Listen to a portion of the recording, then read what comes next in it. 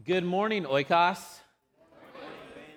I know it's hard having dogs here on campus, but I am thankful y'all didn't give in to temptation to go over there and pet them. So thanks for being here this morning. And uh, and so what we're going to talk about today is Acts chapter 19. And to give a little background on what's going on in the story is Paul is in Ephesus, and he's been there several years. So he shows up, and when he first gets there, he's in the temple preaching about the kingdom harshly for 3 months. And then the people of Ephesus get enough of that. And so Paul moves from the temple and goes and hangs out at a lecture hall where he gathered daily, and he's there for 2 years. So he's there a total of 3 years, and the story picks up there. And what had happened while they're in the lecture hall preaching, they start doing awesome things. So they start doing miracles, and people are sent out casting out demons, and they're sent out proclaiming the gospel of Jesus, and people are coming to know Jesus. And as they're in the lecture hall, they try to cast out a demon, and the demon says, "Who are you guys? What are you trying to do?" And people hear about this, and they hear this news, and so they're ready to throw all their sorcery books in the fire. And actually, the books were worth, it says in Scripture, millions of dollars. So that's kind of the culture of Ephesus. It's a huge place too. It's a port city, so there's about 250,000 people that are in this city, and the city is a great city that's known for the Greek god Artemis, and so they have a huge temple there of the Greek god Artemis. And so Paul's preaching there, and this is a place where he trains Apollos, if you've heard of that disciple. And so this is a place where Paul spent a lot of time. And so as Paul is here preaching the gospel of Jesus, people get kind of anxious. And it says that while Paul was here, the entire continent of Asia heard about Jesus, at least heard about it. So then this picks up at Acts chapter 19, verse 23. So if you want to turn there in Scripture or follow on the screen, we'll pick up right there. About that time, serious trouble developed in Ephesus concerning the way. It began with Demetrius, a silversmith, who had a large business manufacturing silver shrines of the Greek goddess Artemis. He kept many craftsmen busy. He called them together along with other employed in similar trades and addressed them as follows: "Gentlemen, you know that our wealth comes from this business. But as you have seen and heard, this man Paul has persuaded many people that handmade gods aren't really gods at all. And he's done this not only here in Ephesus, but throughout the entire province. Of course, I'm not just talking about the loss of public respect for our business. I'm also concerned that the temple of the great goddess Artemis will lose its influence, and that Artemis, the magnificent goddess worshipped throughout the province of Asia and all around the world, will be robbed of her great prestige." So Demetrius he's a small business owner, maybe a little larger than small, but he's a business owner. And as Paul is preaching the message of Jesus, he gets a little nervous because there's business being taken away from him. And so what he does is he's gathering people and scheming a plan to figure out how he can get rid of this little movement, how he can get rid of the people that are maybe attacking his business, or maybe people that will take his prestige away.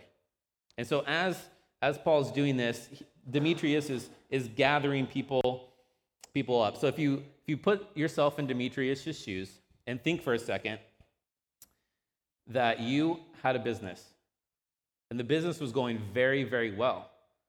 You had employees to worry about. You had income to worry about. You had expenses to worry about. You had prestige. People knew who your business was.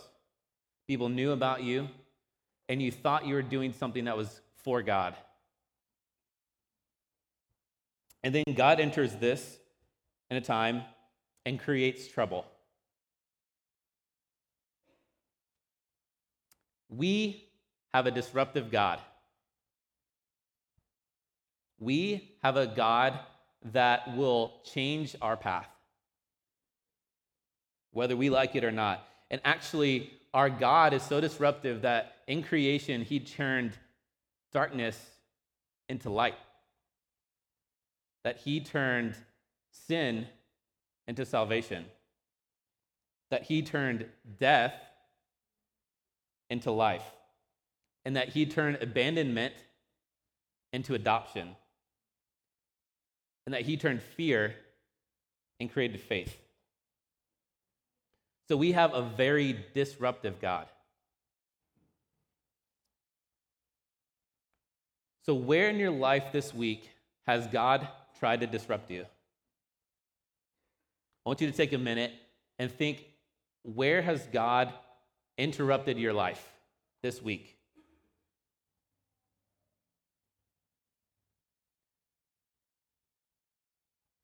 For me, I don't know if y'all know this about me, but I'm always connected to my phone. And so for those that are close to me, you know that that's a fact about me.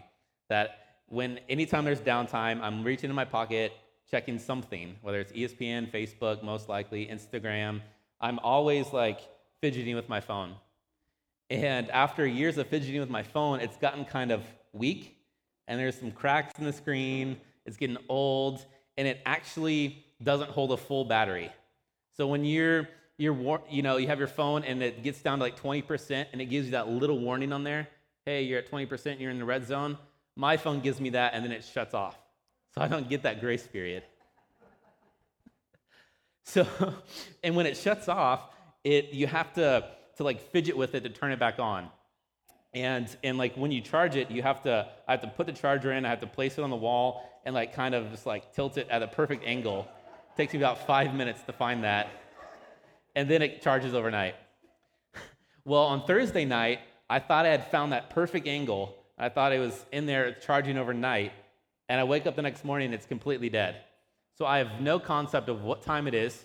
I have class at 8:15 in the morning, so I got to get there for class. I have no concept of what time it is. That device is dead. My laptop is dead. So I'm like freaking out. And that actually what happened is I was able to wake up and figure out what time it was. And then I was able to charge my phone a little bit, but then I had to go to the shower.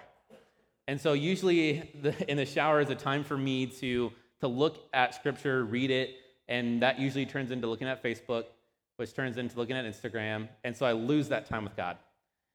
And so I actually had to intentionally spend time with God this week in the shower. That's my alone time. I take like 30-minute showers. It's my alone time to like kind of reflect on the day and figure out what life is. And I didn't have that with my phone this time. And I was like, wait a second, this is actually an intimate time with God now. There's no distraction on Facebook. I actually have to put down my phone for 30 minutes. And that was actually kind of difficult, I'll be honest. That was really difficult. 30 minutes is all it was. And that was hard for me. And so I was reflecting on that. I was thinking, man, God, this is something that is ordinary. This is something that's not huge, but it's you interrupting my life and saying, spend time with me. And so how is God disrupting you this week? Is it something as small as finding the little angle to charge your phone? Or is it something greater? Is it your family? Is God jumping in your life and interrupting what you think of family? Your marriage, is God jumping in and saying, I'm disrupting your marriage. I'm going to play with it a little bit so you can think differently about it. Is it the way you spend your time? Are you like me? Are you on your devices all the time? Is he trying to disrupt you about your concept of church? I think it's easy for us to jump in the shoes of other people and figure out how they need to do things. It's easy as a church to be so intimately connected to people and live life with them and then say, man, I just wish they would do something different. I wish I could control their life, and I wish I could change them. I just wish they would come more often. I wish they would come to MC. I wish their kids would behave differently. I wish their marriage was better. Man, I just wish that this could go differently. Is God trying to show you that church isn't all just about you? Is God trying to disrupt your life and saying it's not all about you? Where is God disrupting you this week? If you're a control freak, raise your hand. Okay, and those that aren't raising your hand are probably thinking, you're not going to control me like that.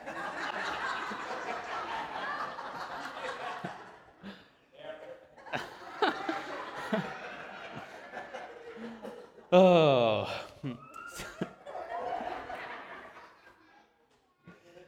So for you control freaks, this is a big one. I'm not going to let you control me like that, God.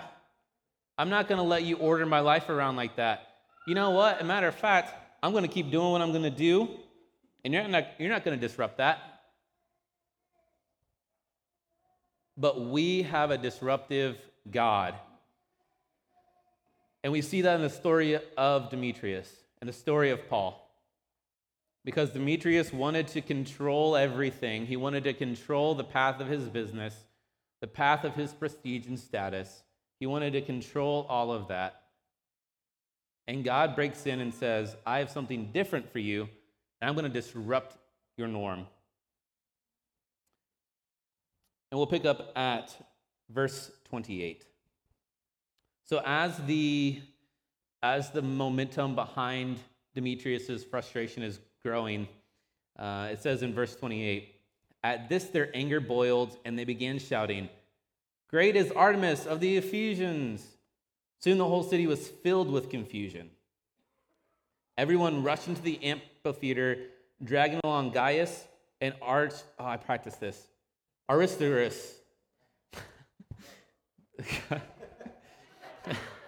who were with Paul, who were traveling companions from Macedonia. Paul wanted to go in too, but the believers wouldn't let him. Some of the officials of the Providence, friends of Paul, also sent a message to him, begging him not to risk his life by entering the amphitheater. Inside, the people were shouting, some one thing and some another. Everything was in confusion. In fact, most of them didn't even know why they were there. The Jews in the crowd pushed Alexander forward and told him to explain the situation. He motioned for silence and tried to speak. But when the crowd realized he was a Jew, they started shouting again and kept it up for 2 hours. Great is Artemis of the Ephesians. Great is Artemis of the Ephesians.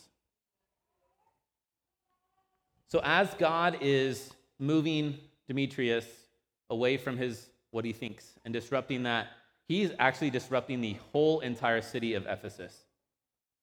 As it says in here, the whole city was thrown into confusion. So if you can imagine a city of 250,000 people, angry, mad, upset, that's kind of a big deal. That the whole city was thrown into confusion. And what I think is interesting about this is God and Paul and the believers had influence on the entire city. That what they were doing was noticed, and what they were doing frustrated people. And the people got angry, and they began shouting. Angry and began shouting. And I think for us in America right now, that there's great disruption around. I mean, you can see it on the news. You can see it in your own city. You can see it in your own life. But there's disruption all over the place. And whether that disruption is created by God, or whether that disruption is created by sin and fear, whether that disruption is created by anger, but it's all going on. You can't ignore it. And like in the city of Ephesus, you couldn't ignore what was going on. It was impossible to. I'm sure they heard somebody talk about something, at least about this angry mob that's forming. And so for us Christians, as us followers of Jesus, are you willing to follow God into those areas of disruption? Maybe it's the disruption in your marriage. Are you going to follow God in that? Maybe it's the disruption of the political system. Are you going to follow God into that? Maybe it's the disruption in your children's lives. Are you going to follow God into that? Because what the followers of Jesus were doing in this is they were there. They created the disruption by following God. Because God is disruptive, they weren't creating it on their own. And so all the believers had influence on the city. And the amphitheater that they went to, it's a kind of famous amphitheater. I should have put a picture up there, so I forgot to do that. But it held 26,000 people. So in the city of Ephesus, when you came in the port and you pulled in, you would look over here and the amphitheater would be here. And it's 26,000 people could hold there. So if you can imagine how many people that is, filled this amphitheater. And this amphitheater was a place where they would have public debates, where they would have gladiator events. So they would have animals and all that stuff there. They would have, this is where they would do court. This is where they'd have plays. This is where they would discuss a lot of things. So people knew to gather there. So they said, a disruption's happening, let's go to the amphitheater. And the whole city was in this disruption, and the whole city was feeling this turmoil. And some people were confused actually why they were there. They got caught up in the sandstorm. They got caught up in the anger. They got caught up in the confusion. But when God disrupts, he's not a God of anger and confusion.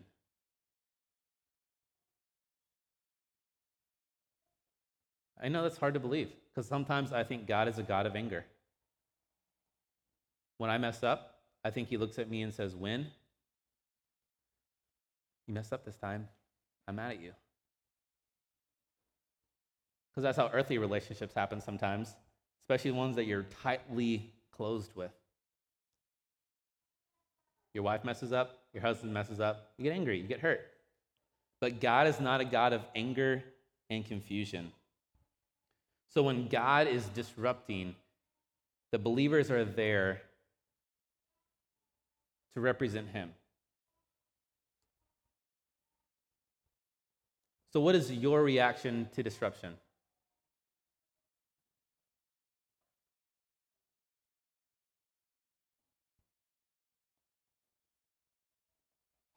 Do you know why you're angry? Do you know why you're confused? Are you following the mob?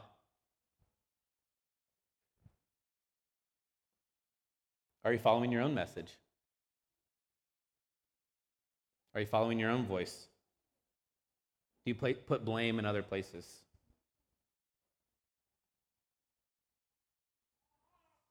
So we'll pick up at verse 34.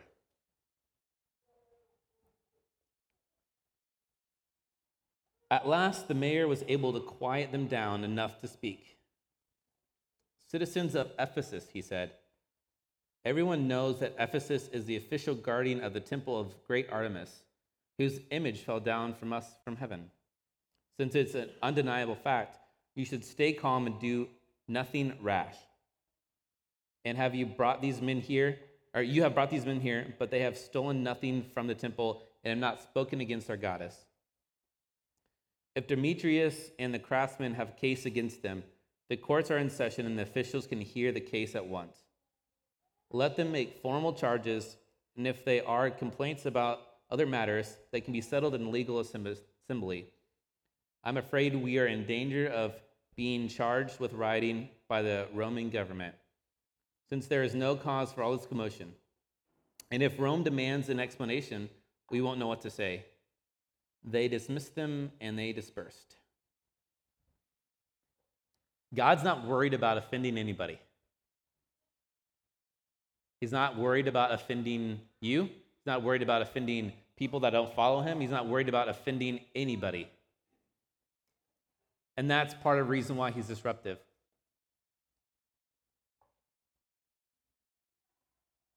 He's not worried about offending anybody. but he is worried about and cares about and wants people to follow him. And that's why he jumps in and disrupts. Because he's not concerned about if we're going to get our feelings hurt. He's not concerned if we're going to do the right thing. He's not concerned if we are going to be okay, because he knows we are going to. Because he claims us and says, "You're my child. I'm going to gather you near to me." And so in times of chaos around the city, in times of chaos around the country, around the times of chaos in your life, he gathers you close. And God's done a lot of offensive things throughout Scripture, if you look at it. I mean, Sodom and Gomorrah, Lot's wife turned into a pillar of salt. I mean, how much death and destruction's in the Old Testament? I mean, he wipes out the entire creation except for Noah and his family. That's pretty offensive. God does a lot of offensive things, but he's not concerned about offending us. He's concerned about claiming us as a child. Because as God disrupts our life and shakes our foundation of what's going on, you'll begin to see a little bit of him in that, working in that situation. Because as he's moving us from what we know and what we think we know, it starts opening a picture a little more clear for God and what he's saying and what he's doing in that situation. Because as God breaks in, our foggy identity that we don't really know begins to clear up a little bit. It's like a dirty window that he comes in and cleans just a little bit so he can peek through just a tiny bit. And you can see God in that situation. And so Paul knew who he was, so he knew where he was going. Paul wanted to get into the riot, and he wanted to be in the midst with all the believers. He wanted to be in there where the 26,000 people are rioting. Paul wanted to go there, probably because he wanted to speak the words of God to the people. He wanted to be in the midst of that chaos. He wanted to be in the middle of that because he knew that God had given him the power and the authority to speak his words that would change the entire population. And so Paul knew who he was. That's why he was able to do what he did. Paul wasn't acting out of his own authority. He wasn't acting out of his own power. As a matter of fact, he had one of the biggest disruptions in the New Testament. Because before Paul was Paul, he was Saul. And he was killing followers of the way. He was murdering them. He was finding them and cutting them off. He was seeking to destroy God's people. And God disrupted his life and says, "Why are you persecuting me?" And Paul took that opportunity to follow God. And so Paul knew who he was, so he knew what he was going to do, and he knew where he was going. And that's my encouragement for y'all today too, is that you know who you are. Because when you know who you are, you know how to respond when God disrupts your life. Because if you're a child of God and you believe that God is good, then when he's moving you off of your strongholds, it's not going to be a bad thing. It might be tough, it might be hard, but you know in the end it's going to be discipline, it's going to be good. Because you're a child of him, and that's his character to love you. But if you don't know who you are, and you're trying to figure that out, and you are insecure, or you're looking for the approval of people, that's how you end up like Demetrius. I don't know who I am, so I just want to continue to grow my business. I don't know who I am, so I'm just going to try to do what I want to do. And you have no response when the foundation is shaken in your life. But when you're a child of God, you know your anchor, you know your foundation, and you're secure in that. So you're able to move. So Paul knew who he was, so he knew where he was going. He was not worried or concerned about death. He's not worried, concerned about what might happen to his friends. He wasn't worried or concerned about what sandals he was wearing or what robe he was wearing. He wasn't concerned about his status as a worker. He wasn't concerned about anything other than doing what God had for him. Even if it meant death for Paul to walk in front of that assembly, He was prepared for it, and he was willing to speak the words of the Lord there. And I don't know about you, but I've walked into rooms multiple times and have totally forgotten where I was going or what I was doing. And I'm sure that might have happened to you once or twice. For Ken, maybe 60 times.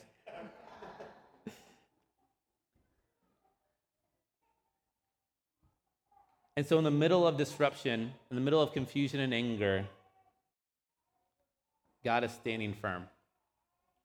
And one of the coolest passages in the Old Testament for me is when Elisha is fleeing for his life, and people are trying to murder him and kill him, and God is asking him, "Where are you going?" And Elisha said, "I'm away from these people that are trying to kill me." And Elisha goes up on a mountain, and God creates a big earthquake, a big thunderstorm, big tornado. And God's asking Elisha, "What are you doing?" And Elisha sees all this thing around him, and God wasn't in the tornado. God wasn't in the earthquake. God wasn't in the lightning. But God was in a small, still whisper, saying, "Elisha, I'm here. Elisha, I got you. There might be people trying to kill you, but you're mine." In the midst of rioting, Paul was able to remain focused. So can we. So can we. Because God's working in those huge events, the disruptions, the riots. God's working in the anger, the confusion, the frustration. God's working in death. God's working in darkness. God's working in turmoil. God's working in all of that. God's working even in your sin. Because he's saying, "I got you. You're mine." And 2 Corinthians says, "Praise be to God and the Father of our Lord Jesus Christ, the Father of compassion and the God of all comfort, who comforts us in all troubles, so that we can comfort those in any trouble with the comfort we ourselves have received from God." When disruptions hits, it's because God wants us to see things differently. God's inviting us to see him differently each day.